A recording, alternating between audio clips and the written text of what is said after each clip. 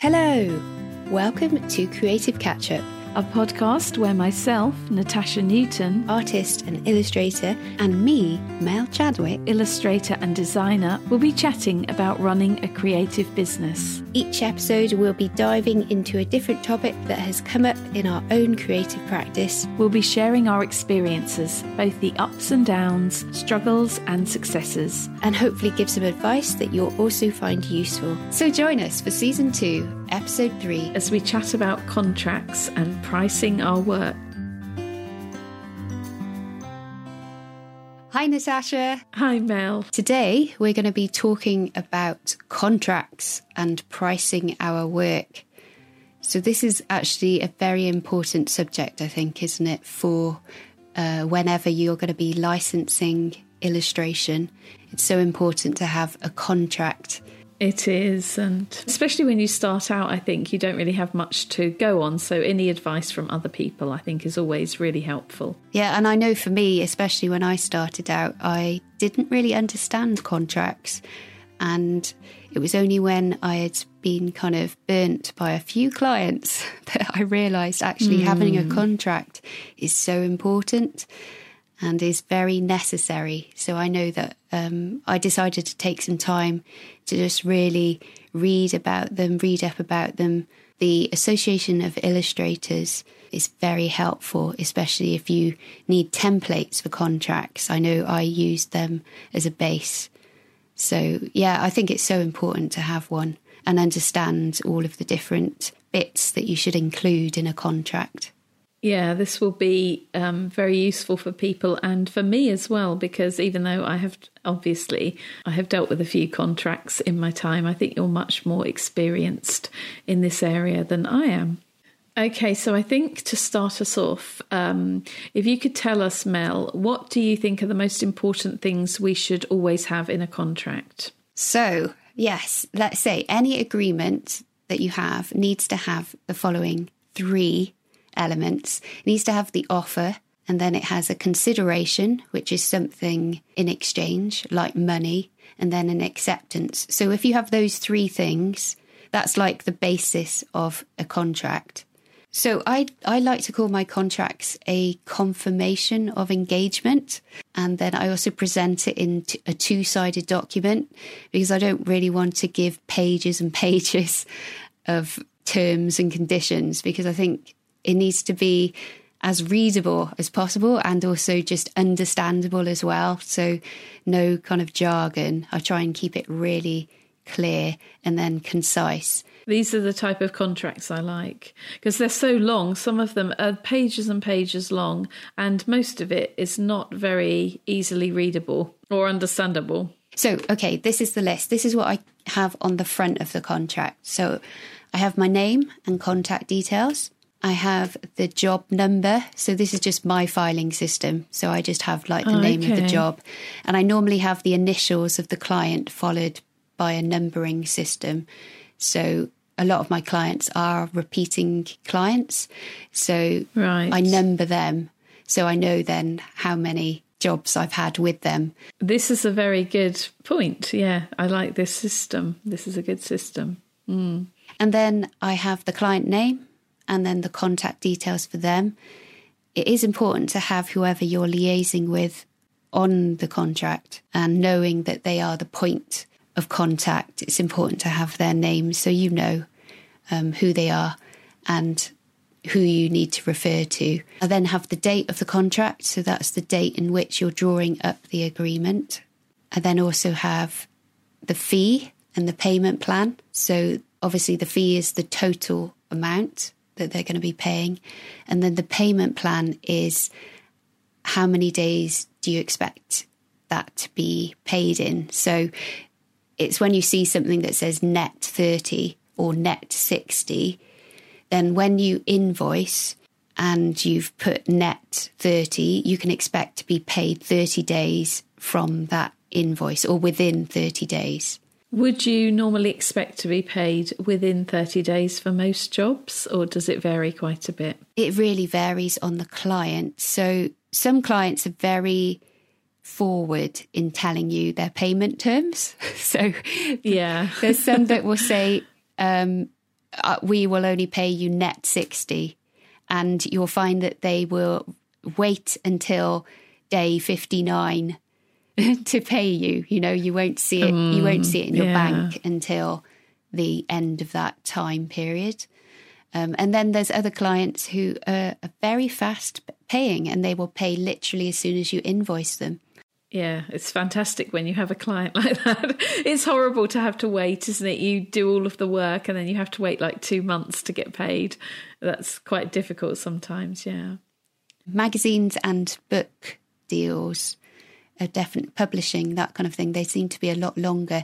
And then the faster paying clients are normally very small businesses, and also, say if I'm working for a design studio, they tend to be very fast at paying. So it's funny that the bigger companies, they take the longest to pay. Yeah, this has been my experience as well. Exactly the same, yeah. But it's important to ask anyway, make sure that you know what the payment terms are, because that could also influence whether you take that job on, whether you can afford to take that job on. So if it's a really long time, you won't get paid for a few months, you've got to know, well, can you cover your living expenses and your business in that few months that you won't be paid for that job, especially if it's a demanding job and it will involve a lot of work. It's important that you find that out.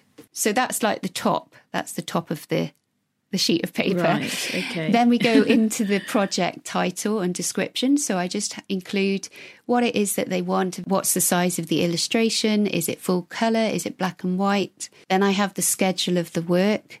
So that basically means what the client can expect. So I have like a rough draft, and that will be given within so many days. Then we'll have preliminary designs with a number of edits, and I normally give 2 edits, and then a final design date where I will hand over the finished artwork.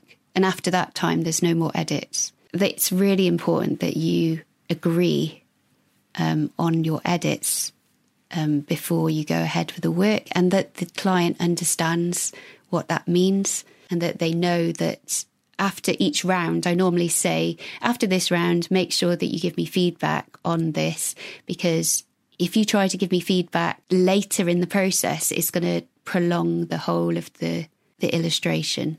So I try and be as clear as I can when I submit these different stages, what I'm expecting from the client. And also this prevents it from becoming this kind of thing where it's going back and forth, and you're having to do so many edits. Yeah. Which takes up a lot of your time. It does. And yeah. And I don't think the clients sometimes don't realise, especially if they have a tight deadline, the more back and forth you have, the longer the whole process is going to be, and you'll probably then won't get the artwork as fast. So, yeah, on a tight deadline, sometimes I will eliminate one of the stages anyway, because I'm like, well, if you want it that fast, then you've got to realise that you can't have as many edits because it's just not going to happen. You're just not going to get the work in time. That's great advice. Then we have the copyright usage. So, oh, yes, very important. Yeah. Yeah, a statement about what rights are granted. And normally with illustration, you aren't given full copyright. You're just giving the usage and a license. So this is now, we're going into the kind of license part of the contract. Yes, I want to ask you about this actually in a little bit, because if you were giving away full copyright, it's a lot more money. Yeah, it should be. It should be. Yeah. So you then have the use of the work. So where is the work going to be used? You then have the area covered by the license. Is it just UK? Is it USA? Is it Canada? Is it worldwide?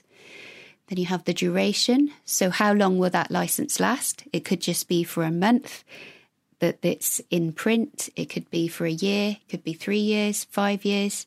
It all depends. And then exclusivity.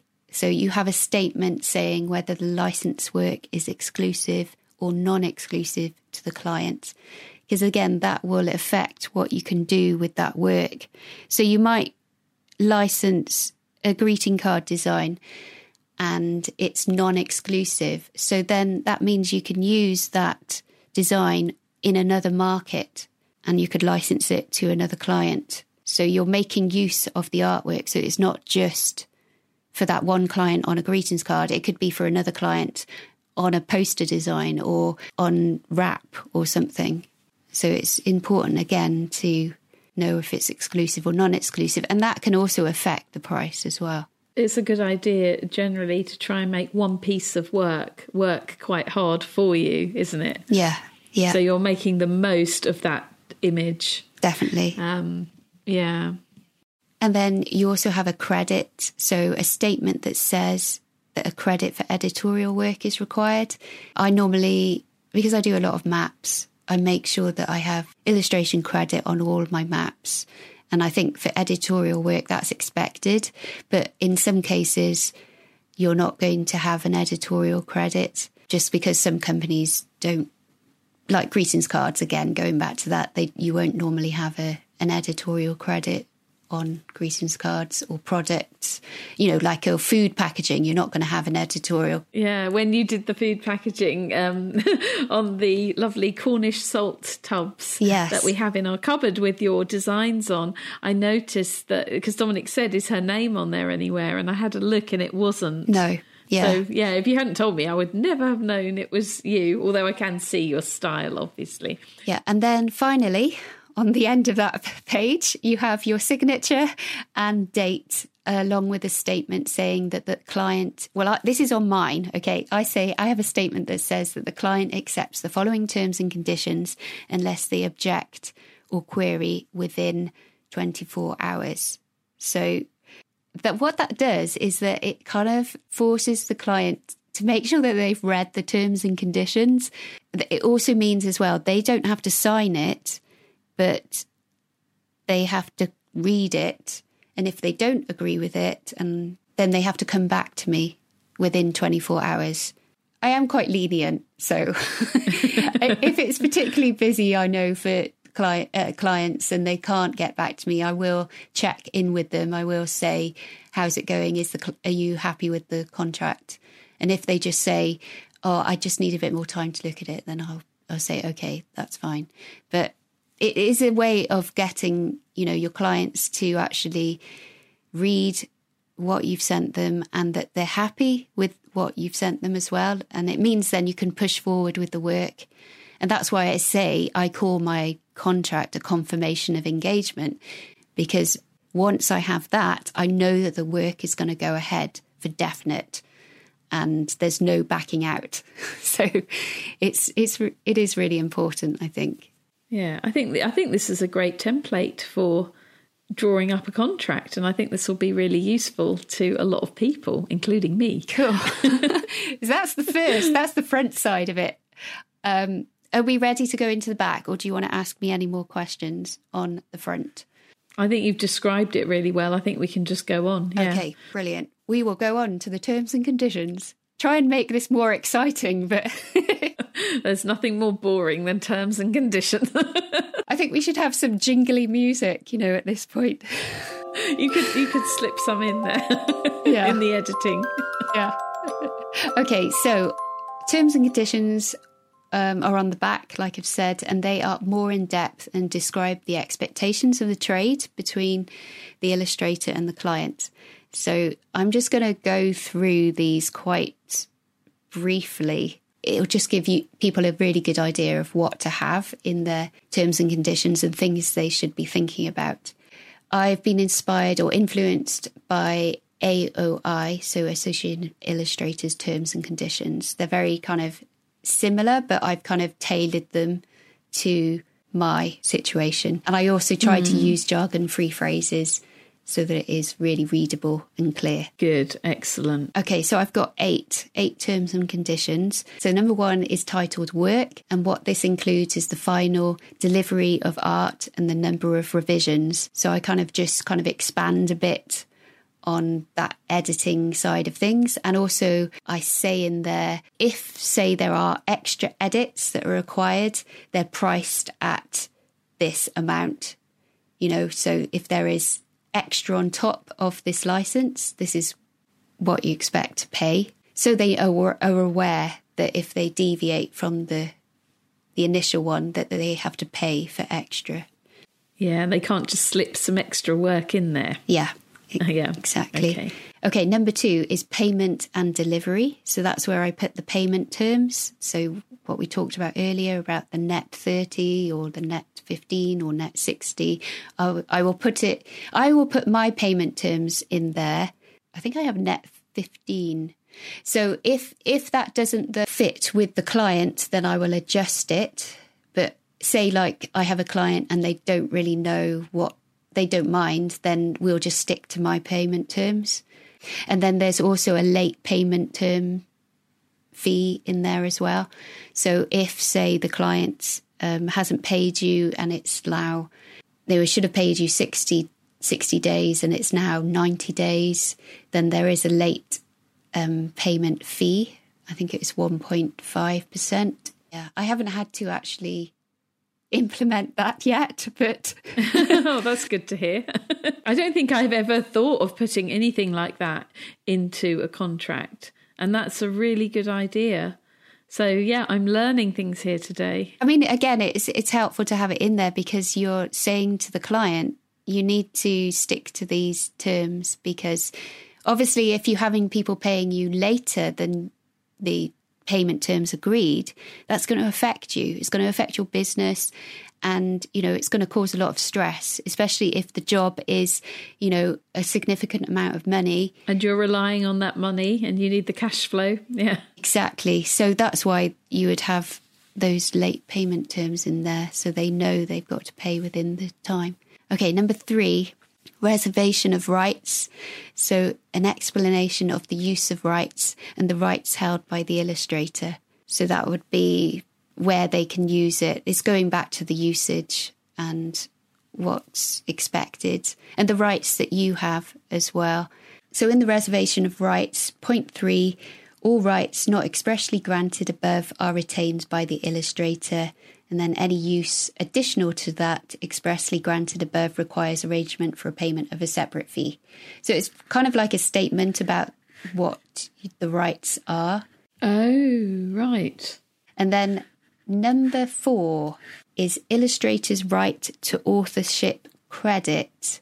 I think this is really important to have in your agreement somewhere, or at least have a conversation with the client about, because if you don't have this in there, it could mean that you're not able to say that you actually created that piece of work and I was commissioned to do it, and you can share it on your website or in your portfolio. So I think I've put Illustrator may use work in Illustrator's portfolio, including but not limited to any website or publication that displays Illustrator's work. And then also that the commissioner, if asked, would identify that the illustrator is the creator of the work, and the commissioner must not seek to mislead others that the work was created by someone else. Say like you've produced work for a big giftware company, and obviously you haven't got an editorial credit on it, so people can't see that it was you.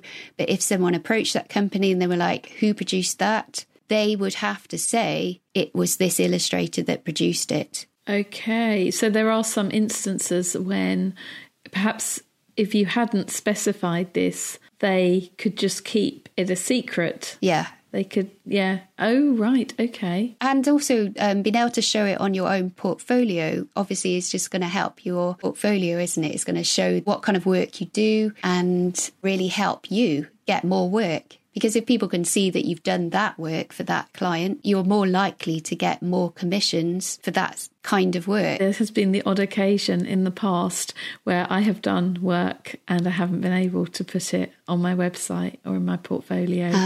So yes, this is another very important point. Because nobody knows that I did it. And there was one quite big thing as well. That's so annoying, isn't it? You can't actually say, well, I produced that. Yeah, and I still can't tell people. I think there was like a clause in the contract where I couldn't mention it for 10 years or something. I mean, it was a big deal. Okay, so we are on number 5. Ooh. Okay, commissioner accepts illustrator's creative vision.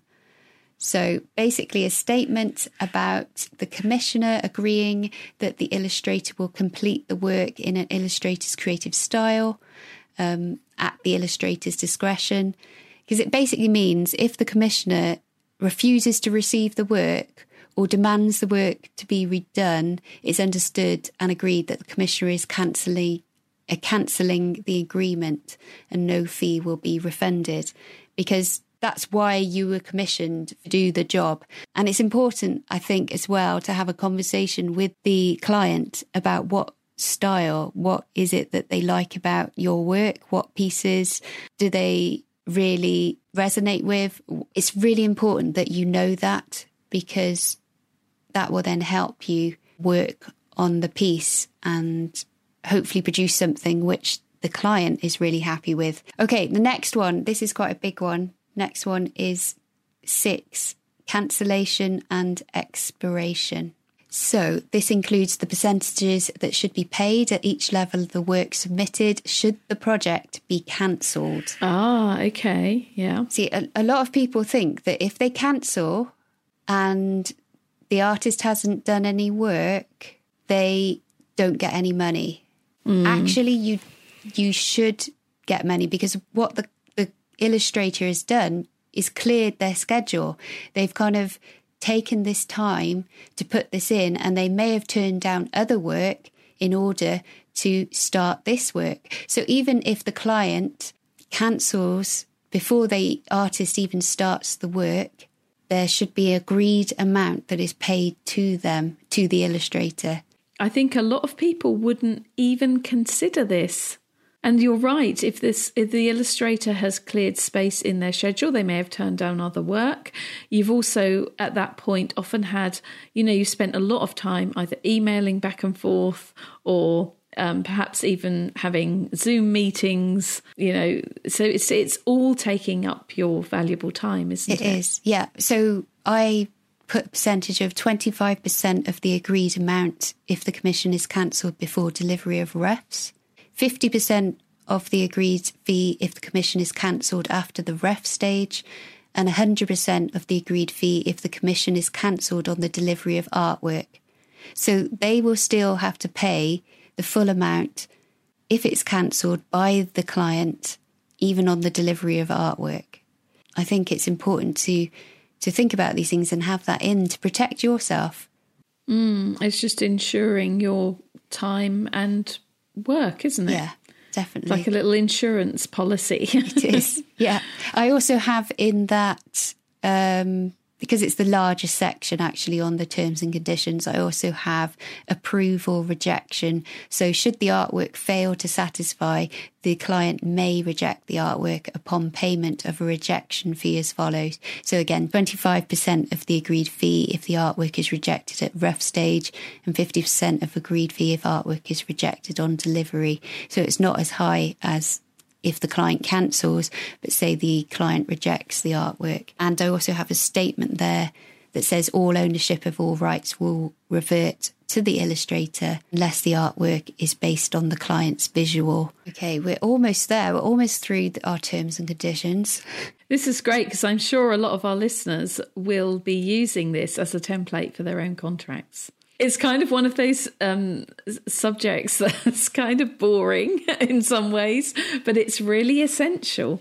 And, and I think it's interesting to hear what you choose to put into your contracts, because some of this is stuff that I never would have thought about myself. So when I'm drawing up a contract next time, I will refer back to this podcast myself. Okay, so number 7 is limitation of liability. So commissioner agrees that the illustrator will not be liable for any damages that arise from illustrator's performance of this commission. It's just kind of like basically saying the illustrator is not liable for damages that may happen. And then number 8 is dispute settled by arbitration and governing law. So should things escalate, this will include how and where issues will be settled. That's obviously never happened with me, but it could happen. It could happen with you never know. And so that's just kind of saying where things will happen. So I think I've put this agreement will be governed by the laws of England in the country of the United Kingdom. That's all of the terms and conditions that I would include on my 2-page contract or confirmation of engagement. I would say generally 95% of clients don't have a problem with the contract. I normally don't really have any people disagreeing with it or being really kind of, oh, I can't do that. The only things that I might have a bit of conflict on is like the terms of payment, but that's normally with a company that already has a very rigid terms of payment. And then other times it might just be with clients who just want a bit more understanding. You might work with people who've never had to deal with an illustrator before. So this would maybe be very foreign or a bit kind of intimidating to have a contract. So in that case, I just kind of gently explain what each section means and help them see that this is very standard and isn't unusual.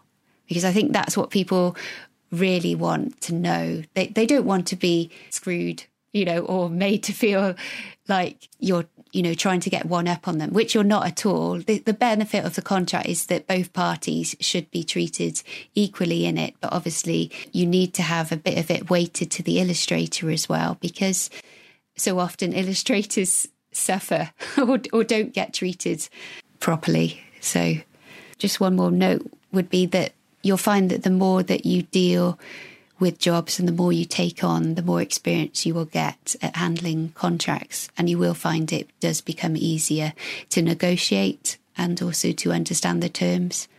So the book that I would recommend to get if you did want a book is the AOI's book, which is called The Illustrator's Guide to Law and Business. It's written by an illustrator and it's for illustrators. And it really does give a thorough overview of the business side of being an illustrator. Oh, that's brilliant. Well, that's great advice, Mel. It's a great template, and I love that you went into so much detail about it, because I think this is really important, and it goes to show that even people like me who have been a full-time professional artist for many years, we can still learn something. I mean, I feel like I've learned quite a lot today because I don't deal with contracts very often. They've tended to be fairly simple contracts mostly. But yeah, most of my work is, I'm basically painting and I'm selling work myself through my shop or doing private commissions for people. And I might have the odd bit of illustration work. Yeah, so yeah, it's been interesting to hear from your perspective, because you tend to have a lot of clients.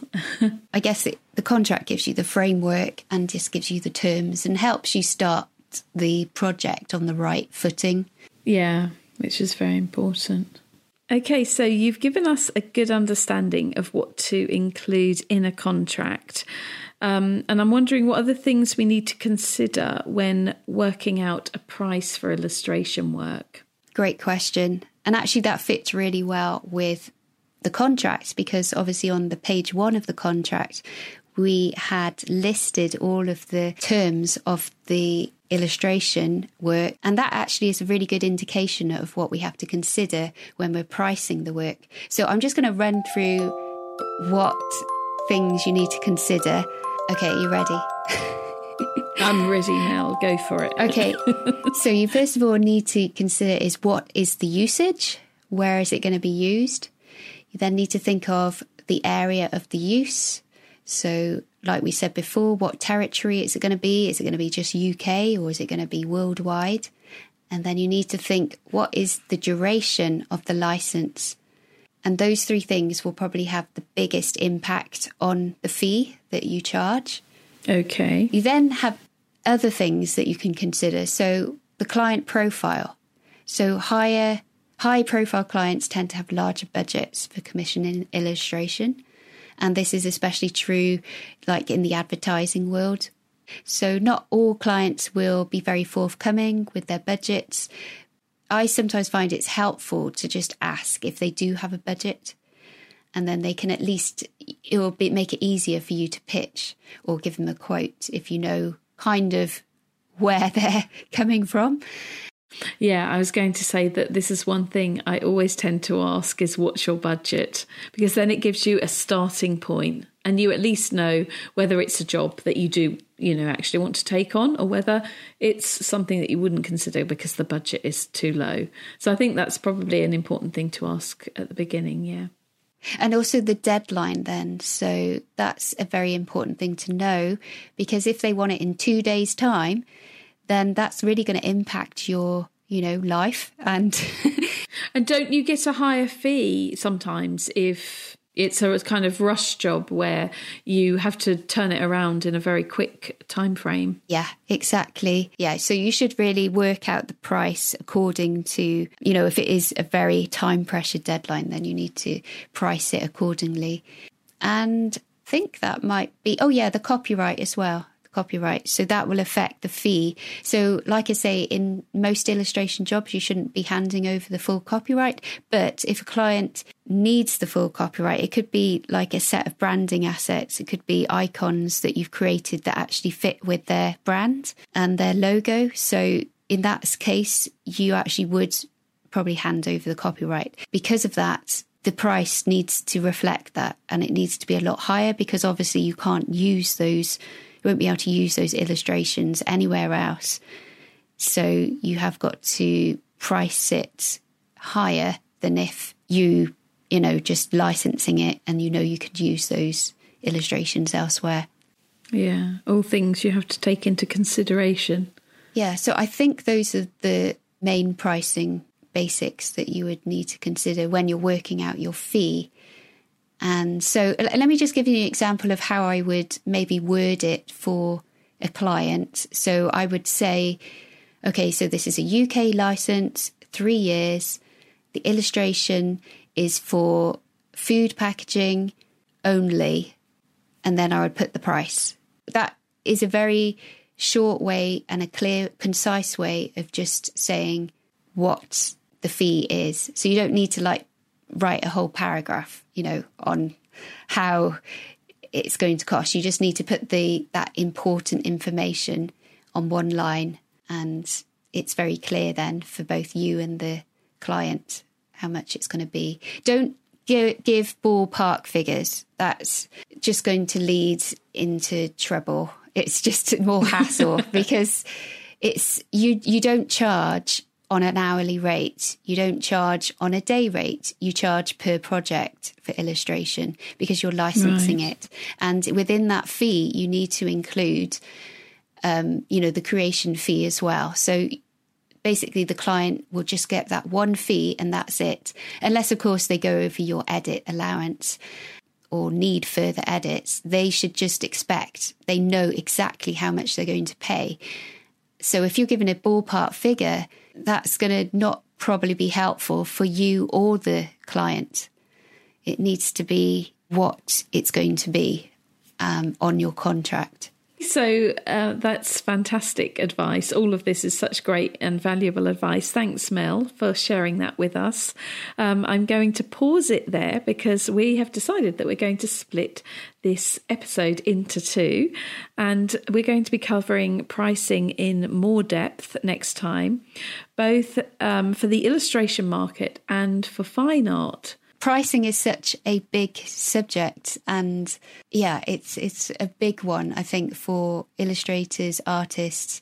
So we're going to try to attempt to kind of unpack it. Yeah, it's a big and tricky topic. So we're going to try to give you the benefit of our experiences, because we've both been doing this for quite a while, and it's something that we need to go a bit more in depth with, I think. So we're going to be covering that in far more depth in the next episode. Thanks, guys, for listening again to this episode. We hope that you've gained something through it and that you are now ready to write your contracts.